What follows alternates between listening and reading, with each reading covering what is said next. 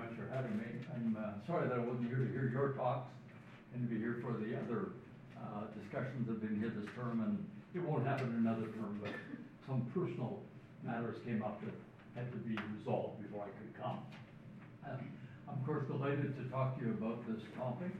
I come from a tradition which is very simple to describe, tough-minded empirical social science, and as I'm near retirement, I've decided it's time for me to deal with some important questions of an ethical issue that one should be concerned with, and perhaps I could add some knowledge to coming out of the kind of background I come from.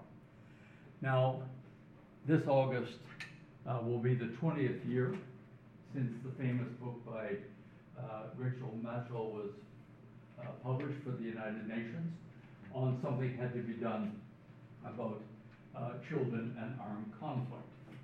And her writing had a tremendous impact on how the United Nations has acted.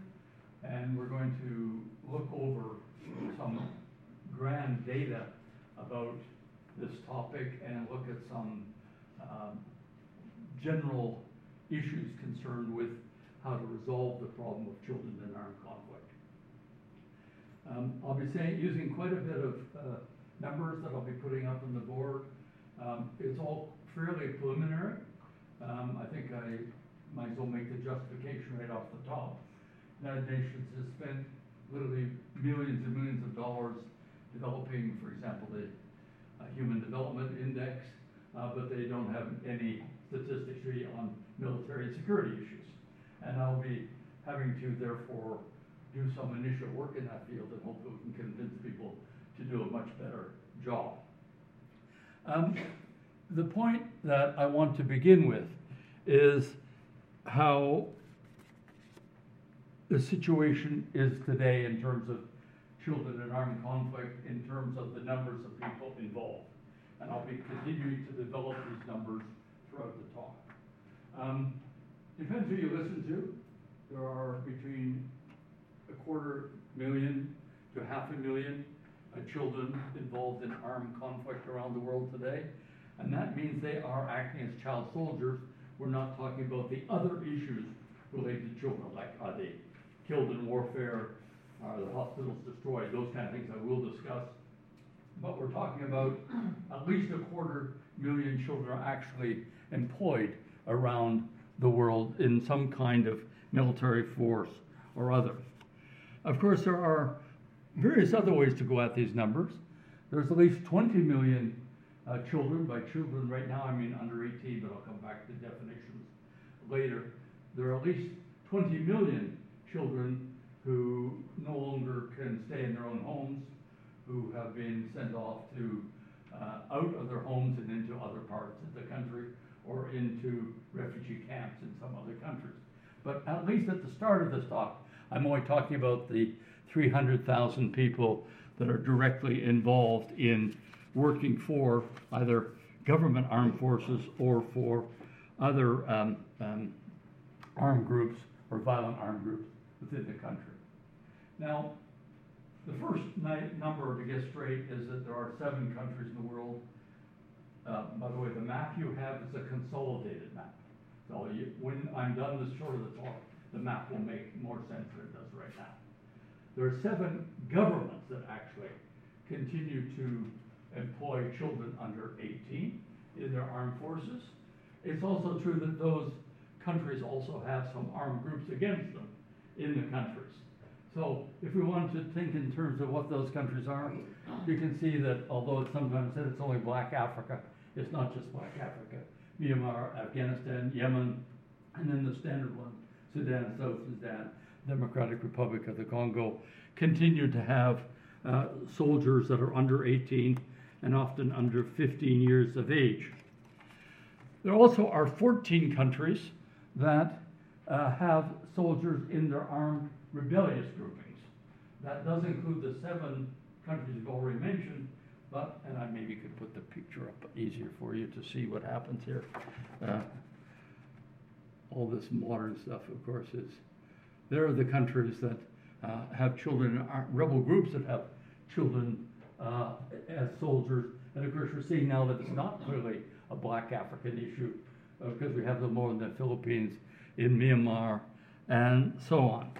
And if you add them all together, the United Nations calculates that there are at least 55 what they call situations. That is, places or groups that together both or one of the partners uses armed soldiers. So 55 different groupings of them, and you can find out this list in detail. I have it here if you want to look at it, but of course it is published by the United Nations and comes out of the signature of the Secretary General of the United Nations every year in the springtime. These groupings illustrate that the number of countries is profound, and when we go to another slide, and this one of course will show you how confusing this stuff can be. Let's see if we can't go higher. The number straight here. Because there are countries that also have children in armed conflict who are neither governments, nor are they armed groups against governments, nor are they just armed groups inside of countries. There's another group of countries which the Secretary General is not sure quite where to put them. We know that they do have soldiers in some groups within the countries, but the Security Council has not had, I don't think it's quite yet, we don't know each other quite well enough to use the right word here, the right strength of character to say that these places should have to do something about their children. They're a little bit afraid to take on countries like India and these kinds of issues, even though they managed to put it onto their longest list of all. Now, I'm going to go on to talk about this, but I want to make sure that you all know where I come from. As I said, I am not an expert in the case studies, like Annette Eidler is, who's a member of this group, sort of number 2 in running this organization, who's a specialist in Colombia, and I am not an expert like she is. Or I've just finished reading a book on Sierra Leone by a professor at the War Studies College in King's, and he knows much more about Sierra Leone than I'm ever going to learn. In her case, the first case, she's an expert in social processes.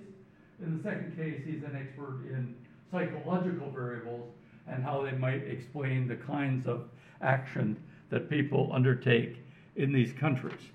But this is not the kind of work that I am going to do, and I think we'd be better to say my work is closer to the machinery of government kind of work than the study of individual countries and their social structures. Now, I want to make another general point before I start, is that much of the literature in this field comes from what we might call the economist school about public and social development inside of countries. And the reason that matters is because much of teaching in universities and about the United Nations is related to economic variables. Is the Human Development Index an index that we can use? And can we employ it? And should we raise more money to help people that have low human development in terms of the index and so on? And there are literally, I wouldn't say thousands, hundreds of studies commissioned by the United Nations in this kind of field. And then none, generally speaking, in the field of security, where everything becomes a study of case studies or studies of international law. We know that this is not a good argument. If you've read the book, The Locust Effect, which I highly recommend to you, The Locust Effect argues that you can't really do economic development without looking at security, and you can't really do security without looking at economic development. That for too long, the discipline has been divided into two approaches to the discipline, and rather than bringing the two together as needs to be done. Of course, I belong to that school already in my short time that I've begun this project. The interconnectedness of the variables, both the moral and empirical variables, the conflicting interests make it almost impossible to understand this whole subject.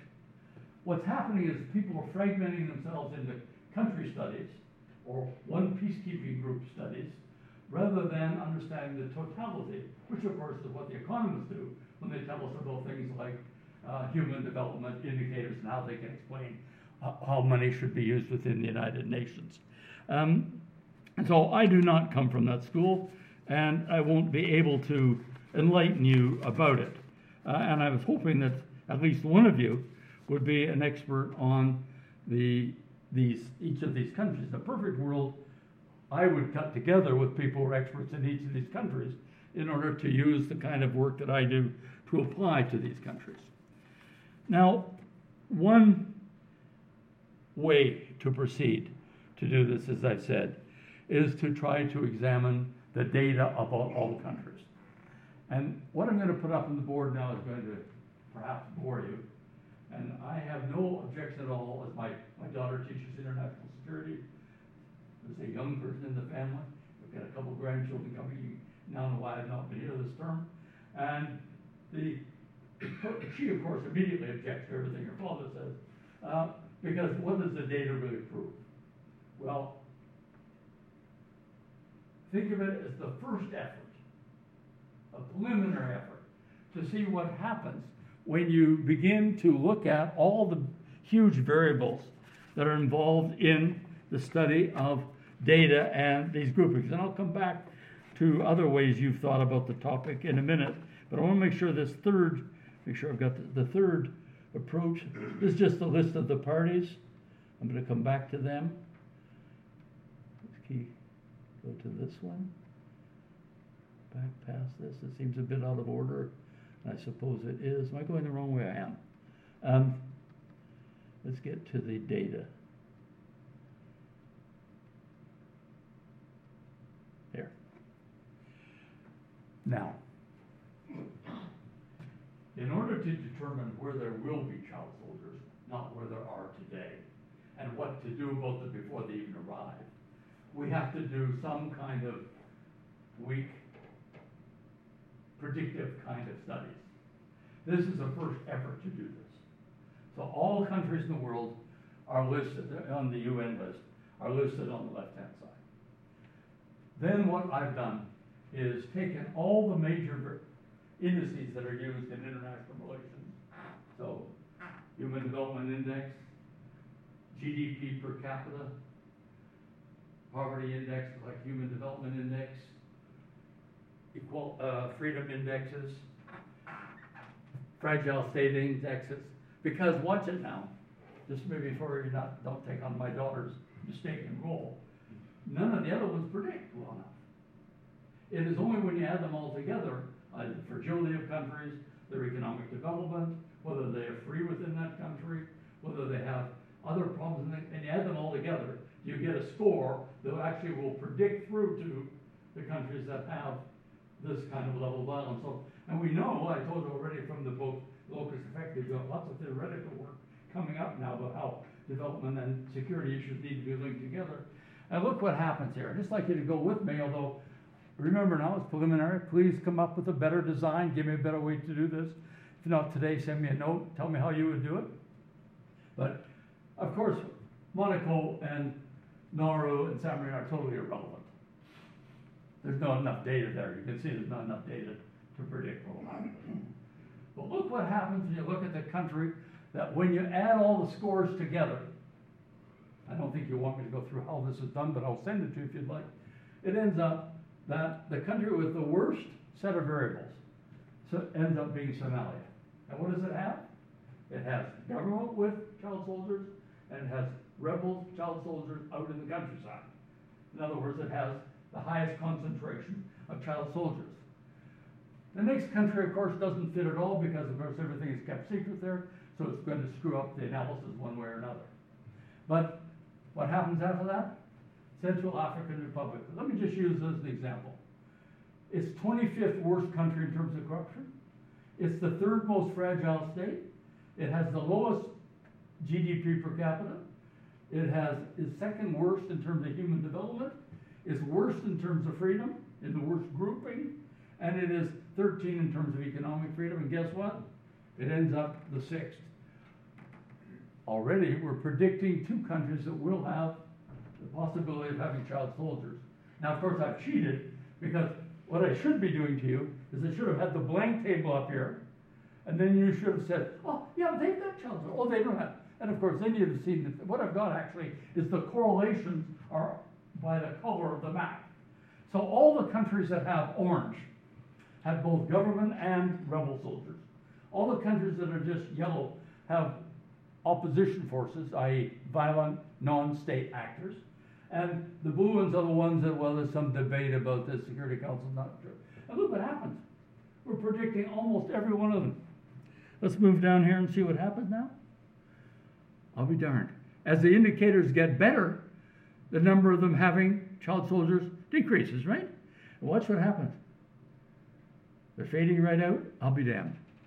And what's the last one?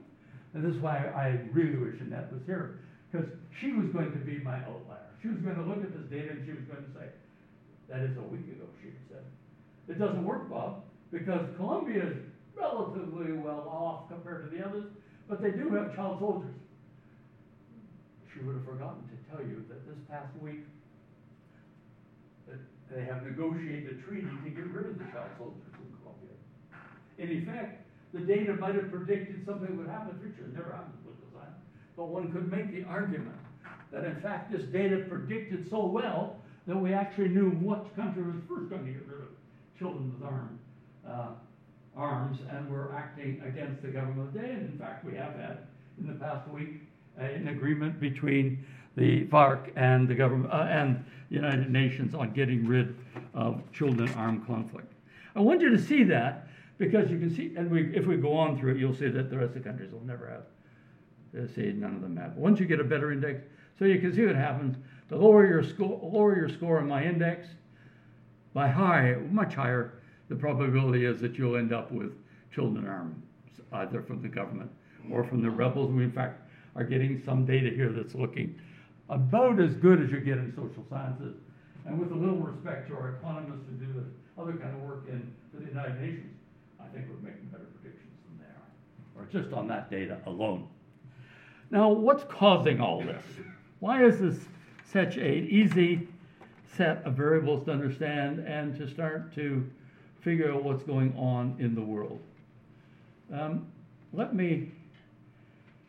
I think we have to be careful doing this. First of all, you'd have to start with what are the big global variables affecting the world. I'm going to skip that for now, but I would like you quickly to see this. That is, the nature of the world has been changing, and the literature of international relations, and certainly of government, state departments, and defense departments, has not been keeping up, in my opinion. Just take a look at this. This is my effort to typologize the old world and the new world. We still have state-based territory, borders, and resources. I know we've got the left-wingers who say, in fact, oh God, that's all gone, but it's not all gone. The states have, in fact, remained in place, but we have tremendous drive now of failed states, stateless states, and people rootless inside and around states. Look at the state-based territory, borders, and resources. Now we have identity-based interest, ideological, ideational, nations, ethnicity, religion, global, all these kinds of other things that are crossing between states. States and militaries, the easy way to see it. State, militaries, and police have always had the hierarchical structure of one kind or another. But today we have many more movements, networks, rebels, individuals, and we have kind of flat structures. The security dilemma. Everybody's ever taught international relations begins with the security dilemma. As any country increases its security, it decreases other countries' security. And the security dilemma was, in fact, very much in vogue until, let's call it 9/11. Nobody after 9/11 stopped talking about only the security dilemma. And ubiquitous insecurity has come in as much more discussed. But of course, this means we're always going back to asymmetrical warfare, civil war, terrorism, and so on. Of course, until very recently, most criminality was seen inside of states, and criminality was state-based. Now we have much more international crime, drugs, etc. High technology was prevalent before, but now we have both high and low technology. Before minimizing collateral damage, now we have maximizing collective damage. There's a total difference between the psychology, let's say, gave us the Geneva Conventions, where you're supposed to minimize the collateral damage, when people say, well, who gives a damn about them? Let's just bomb their have suicide terrorism, set off a bomb in downtown Cairo and kill many people. You're changing to a totally different notion of what is the world consists of. Before we were talking about countries having victories and defeats. Today we talked about religious differences, noble struggles, fanaticism. Before we said no use of weapons of mass destruction. And some people are even starting to think now it would be acceptable to have weapons of mass destruction. I'm sure nobody in this room does, but still the idea is more prevalent than it was just very recently. This, of course, leads to a whole bunch of new transnational threats, which I'm not going to discuss today because of the concentration on children. But is the changing nature of security affecting the way we have to think about children? And of course, we know that terrorism is on the rise, counterterrorism is involved. There's a diversity of armed actors. Organized crime and asset wars are now more prevalent than they were. Children are now seen as weapons of war. There's a proliferation of small and light arms. Effective cluster munitions and landmines is involved with children as much as adults. Just quickly using one of them as an example, AK-47 is light enough today. It used to be that only a grown, mature man, not me, I was too small, could go carrying an AK-47 around. But now a child of 10 years old, 10 years of age, can strip the weapon, load it, and shoot people, and can carry it around without any trouble at all because it's so light. And this is true of not only this particular weapon, which I'm using as an example, but many other kinds of weapons as well. Children are more seen today as media workers, combatants in intelligence operations they can be involved in.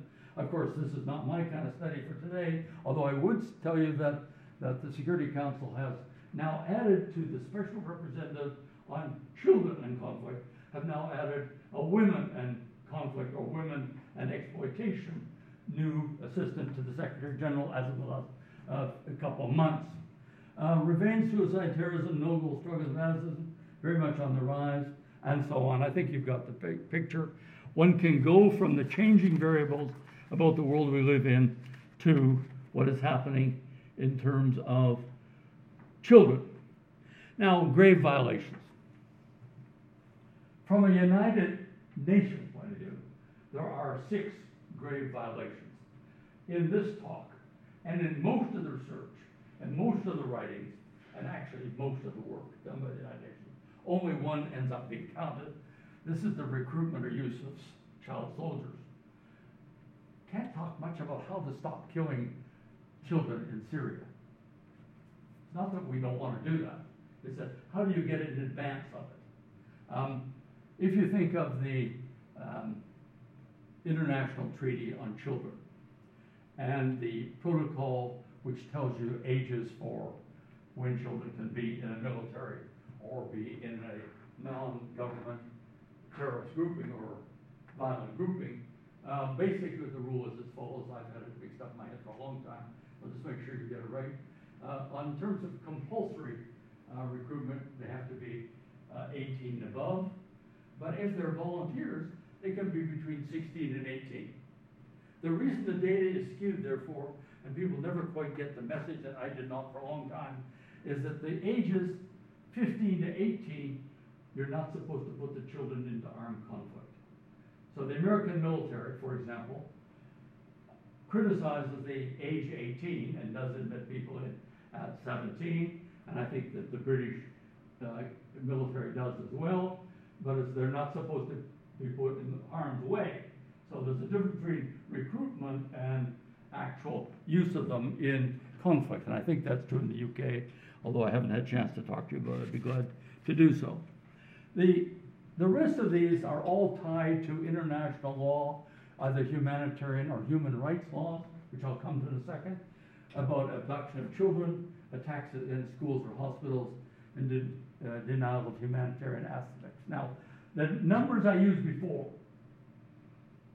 the 300,000, the listing done by the United Nations about these people in these countries, does not include any of these. My wife and I have been trying to discuss it at lunch, just why is that the case? To some extent it's the case because the United Nations cannot make a set of rules about well, you can't bomb a hospital. We can come along and condemn somebody for bombing a hospital, or for using a school for a shelter for some platoon. We can do things to say they're wrong and use international law to do something about it, and practice absolutely send them to the International Criminal Court later, or something like that. But in the short run, the only thing we can count up is how many children are actually recruited into groupings either by the government or by its opponents. Now, let me try one more crack at this. Practically everything I'm talking about today has been evolving in the last 20 years. We don't have much of history. You'll go to a lecture next week. Somebody much more an expert in International Criminal Court than I am, but he won't know anything about this data. You'll know everything about human rights law, but not anything about what an AK-47 feels like. It is very hard to put the whole picture together. In the old days, when I was a young Oxford student, we called the holistic approach, and nobody does that anymore. I get rid of all this fragmentary study because the role of the intellectual was to be put it all together, be part of the put it all together community, and not part of the fragmenting it all into its bits and pieces. So here we have an effort. I've already showed you all the groupings. Then I showed you the data about the groupings. Then I gave the argument that the world is changing so rapidly that it's affecting the variables that were involved with children in armed conflict. Now I want to quickly go over what's happening in terms of all the rules about this, and then conclude on one section here and get your advice as to where to go next. First, in international law, international humanitarian law, international criminal law, the optional protocol, which I've already said, is the protocol which says what age are allowed. You're allowed to have in international law to hire children, what age can you hire them at, not more, or to compel them to come into the military. I don't intend to go through this. Are there any international lawyers in the room? I was scared to death there'd be somebody now the whole time on this topic. Clearly this is vital. They have pushed further ahead because of topics like International Criminal Court. And so I'll come back to the International Criminal Court from a little bit different political scientist angle. But of course, one would want to examine all of these laws and treaties and how they affect the world of international relations. Obviously, I'm not trying to discard them under any sense. What I am more interested in is the United Nations machinery itself about children in armed conflict. Everybody knows the Security Council has 15 members, 5 have a veto, and that's going to affect all other subsidiary organs of the United Nations. But they don't know much about how the issue related to children in armed conflict is handled. Security Council sets up a working group. That working group consists of 15 members. They meet privately. They don't like to tell us much about what they do. At the present time, Malaysia is the chair, and Senegal has the vice chair. In my opinion, the present leadership is relatively weak in terms of getting things done.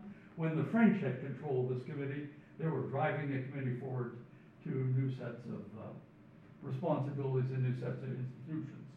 But the at present time is mostly status quo. It's difficult to get things done in that committee because there's always almost every country's got a friend there. So if you're from the Sudan, you'll have a country in one of the 15 that's your friend. If you're from Yemen, you'll have a country that's your friend, and can prevent action because of the friendship patterns. I'll come back to the friends in another point later, but the point is that they operate on a unanimity principle. Essentially, it goes like this: if you don't say anything, it's okay, but if you raise your voice and criticize it, it's dead. So you're not going to get a lot of action out of that committee about the children armed conflict issues. Since this is 20 years now, we've had a special representative Secretary General whose whole career and job is to look after this issue for the Secretary General. She's Nigerian. She's a wonderful lady. And are you ready for it? Although one person got it right yesterday when I tried him out. I'm going to be showing you the huge volume of staff and institutions that report into these people. How many people does she have working for her? How many people are you in a government department? Are any of you in a department? Any of you in a department? No, not? What department? Netherlands Defense. That's not a good one for me. No. My department has 8 professors. Now, we think that's, as you know, insignificant. How many historians are there at Oxford? 104. 104. And look at what history they turn. No, never mind. She only has 9 employees. All those international laws, all these countries with problems, 55 different incidences, right? In 24 different kinds of cases going on around the world. Every peacekeeping unit is told they must now look after questions related to children and armed soldiers. And most peacekeeping missions today actually have a child protection officer with them, actually assigned to go with the soldiers into the field. More than half of them have that. And all of this reports back to her. I like her very much. I think she should have her staff quadrupled or something. It's totally ridiculous. Now, what is she in charge of?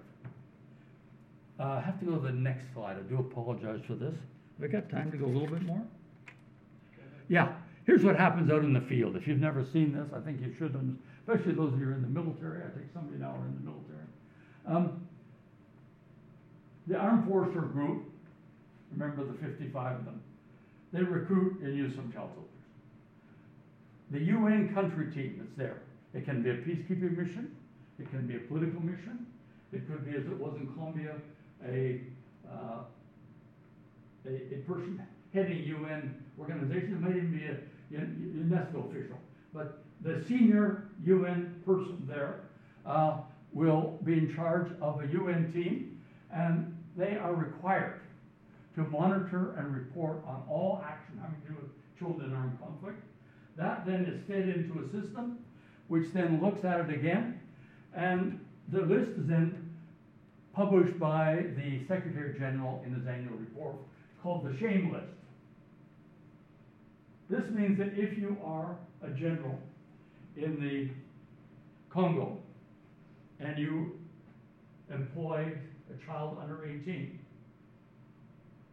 you might find your name listed in the Security Council's annual register. And I'll be coming to this in a minute because the sanctions are related to how we could treat you as a general in the Congo, or you British officers. Maybe this is going to be picking on other people. The UN country team recommends the Secretary General. He puts it on a list. The list comes out once a year in April, May, June, and it lists the 55 entities or interests where child soldiers are being used by military around the world, which I mentioned before. The woman in charge of that, I just mentioned to you, is the Special Representative for the Inspector General on Children in Armed Conflict. She has a staff of 9. She is also responsible to negotiate action plans with every government. An action plan is a plan that the United Nations gets the soldiers of a particular area, or the government of a particular area, to sign and say how they'll get rid of children that are used in armed conflict. And so that we give them some credit for what is happening, every single government in the world which had armed children has now signed some kind of action plan. So we have some commitment, and Chad, although I just heard some terrible stuff about Chad on the way over here, but Chad actually escaped from being named anymore by signing an action plan. Do you understand what I mean? And so those action plans are part of the structure of forcing states to come in line. Of course, it's a little harder to get an action plan out with the rebels, some violent terrorist or anti-government group that are out in the jungle and who don't want you to tell them what to do. But we would like to get action plans with every one of these entities. There are also some problems here with the working group. Security Council doesn't want to give them enough money for them to go and investigate all the cases. And everybody's nervous about them interviewing rebels. Now, you can help me work this out. Under what circumstances should UN personnel or peacekeepers be given the job of going and interviewing violent, aggressive, non-state actors and ask them, hey, could we make a deal? You won't have any children working for you anymore. Now, we all know that that's going to be a problem. Children played a major role in all of history. Children were important in the Crusades. Children were given rewards by American presidents for fighting in the Civil War. Hitler gave awards for the Hitler-Jugend in the Second World War. And if you go through this, there are just thousands of cases where children were used in warfare, and nobody said, hey, children. And also bear in mind that even the concept of teenager only comes in about the 1930s. So these used to be grown-ups. We've changed our notion here of what the definition of a child is. But as long as you understand here that we're trying to figure out, we've agreed now to do something about these children. How are we doing it?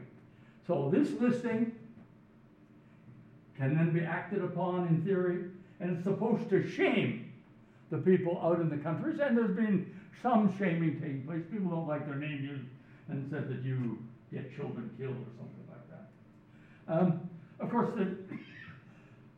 all UN peacekeeping and all other missions are involved in the country team's approach, and they're now required when they leave to go out in the field to study, report back, monitor, and assess the use of children by the government or by the rebel groups. And this is required as part of the reporting technique. These are the monitoring, reviewing, management techniques for task forces. Of course, we also have, remember what I said about so many damn actors? We should go more like Canadian politics. But all of UNICEF's got to be looked at, International Labour Organization, hundreds of NGOs asking for money to help them do something, watch the watch list, help people in poorer countries. The Friends, since nobody actually trusts the working group, there also is a group of friends in the United Nations which makes it its job to watch the working group. And you can guess from my accent, it's chaired by Canadians and always has been chaired by Canadians. That you wouldn't know unless I told you. And there's now a new working group, a new Friends group, which is to watch the working group in Geneva as well, to watch human rights issues from the point of view of getting some egalitarian arguments put in. Now, let's get to the key part of the lecture. The only way that the shaming list would work would be if there were sanctions attached to it. That is, sanctions are allowed in the United Nations under Chapter 7. Sanctions can impose for embargoes on countries. They can be put on individuals. They can be put on entities. And many of us trained in political science would say they usually fail. So when we talk about the sanctions regimes, and there are 16 sanctions committees, these committees are in force today, and they're putting sanctions on individuals, let's say, who join Al-Qaeda, or terrorists who move money around. And these sanctions regime, though, can do other things besides arms embargoes. They can control your assets, or prevent you from getting your assets. They can stop you from getting a passport, or traveling around the world. And this is now done to some degree. Thank you very much. This is done to some degree now around the world, and watch it now. There are right now, and this is fun for you to look into, there are 1,100 individuals or discrete entities named by the United Nations. So all you need to do is punch in United Nations Consolidated Sanctions List, and somebody's name will pop up from every country about how bad a guy is, and he can't have a passport anymore. Now, most of you aren't very familiar with that. The sanctions exist to try to control behavior. And in recent years, the United Nations has moved from its failing strategy of whole state embargoes and sanctions. It would pick out a country, Rhodesia, and say, we're gonna put an arms embargo on you, and then it doesn't work. We're gonna put an economic embargo on you, and it doesn't work. So you'll have the literature is full of people like me writing, don't worry about arms embargo, they never work anyway. And there's all a lot of crap. You can always get the weapons, some way to get the money. Money and weapons is no problem. But in recent years, the UN has moved to what are called targeted sanctions. Name an individual or name a discrete entity inside that state and say, Mrs. Jackson, you weren't very good, you no longer can travel. Now, these sanctions committee are probably where we should go. You can probably guess what's coming. But the United Nations doesn't want to do what needs to happen. They don't want to say that the committee, the working group that sets up the list that says who's a bad boy or a bad girl around the world might be sanctioned. So they continue to make hollow statements. We're going to do something about this. You're a bad person. We're going to shame you. And then they do not follow through with the sanctions. And they're only being, all depends on definition. I won't spend a lot of time on it. Perhaps one person sanctioned in these 20 years.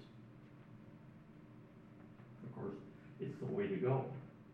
Let me move the ICC, and then we can come back to sanctions, and then I'll stop. Of course, there are all kinds of other courts, tribunals. You all know about the tribunals in various countries, the domestic courts, and the International Criminal Court. Just say a word about the International Criminal Court. There's a lot of talk, isn't there? First of all, the problem with it is that most big countries, powerful countries, won't join it. The United States doesn't belong. China doesn't belong. Russia doesn't belong, and so on. And there are reasons why, and we could discuss the International Criminal Court for some time. But for now, the point is that in order to get the International Criminal Court to achieve something, i.e. reduce the number of people involved in children armed conflict issues, it would have to punish several people. It hasn't managed to do so. So it has, in all the years it's now been here, there have only been 4 cases come to a conclusion. And 3 ended up with people guilty. And of the 3, only one, Lubanga, could even be said maybe a little bit is involved in children armed conflict. Oh, sorry, no, there were 300,000 children in 55 different, and they only found, in 15 years, they only found 1. Of course, the United Nations doesn't want to assess the notion of criminality from the UN system down to the individual. This is why sanctions might be the only place to go. You don't require criminality. You don't require the lawyers and opposition to it. All you require is the sanctions committees which already exist, or a new sanctions committee, let's say the Working Group on Children Armed Conflict, to have the ability to sanction people, and they could make their naming and shaming list have some backbone to it. Of course, that's what the former French ambassador thought, as I do, that if you're going to make this committee work, you've got to get rid of the hollow slogans, not just state and list the shame. They have to know they might lose their passport. Now, the cynics in the room will say, well, Bob, if you're in the jungle of Congo, you don't care too much about your passport. I agree there's some problems here. They don't want to travel anyway. But if you think of what's happened, for example, with the president of Sudan, he's managed to escape being brought before the International Criminal Court. This is what you must have read in the paper, because none of the Arab countries will ever send one of their leaders to the International Criminal Court. And so he can fly into other Arab countries in Africa, have a good time, fly back to his home country, and never have Interpol or any police organizations pick him up and send him home. Somehow or other, we've got to go further than the listing, although the action plans are working to some extent, and the listing is working to a bit, but it's not strong enough to really make people frightened to, oh God, I'm a political scientist, to affect behavior. What do we have, and I don't mind you telling me I'm full of it, just tell me, how do we affect behavior of the people whose names are on the shame list, who are part of the 55 situations where 300,000 people are employed against international law, against all the rules of the United Nations, has been declared that they are, unless they're nervous about what might happen.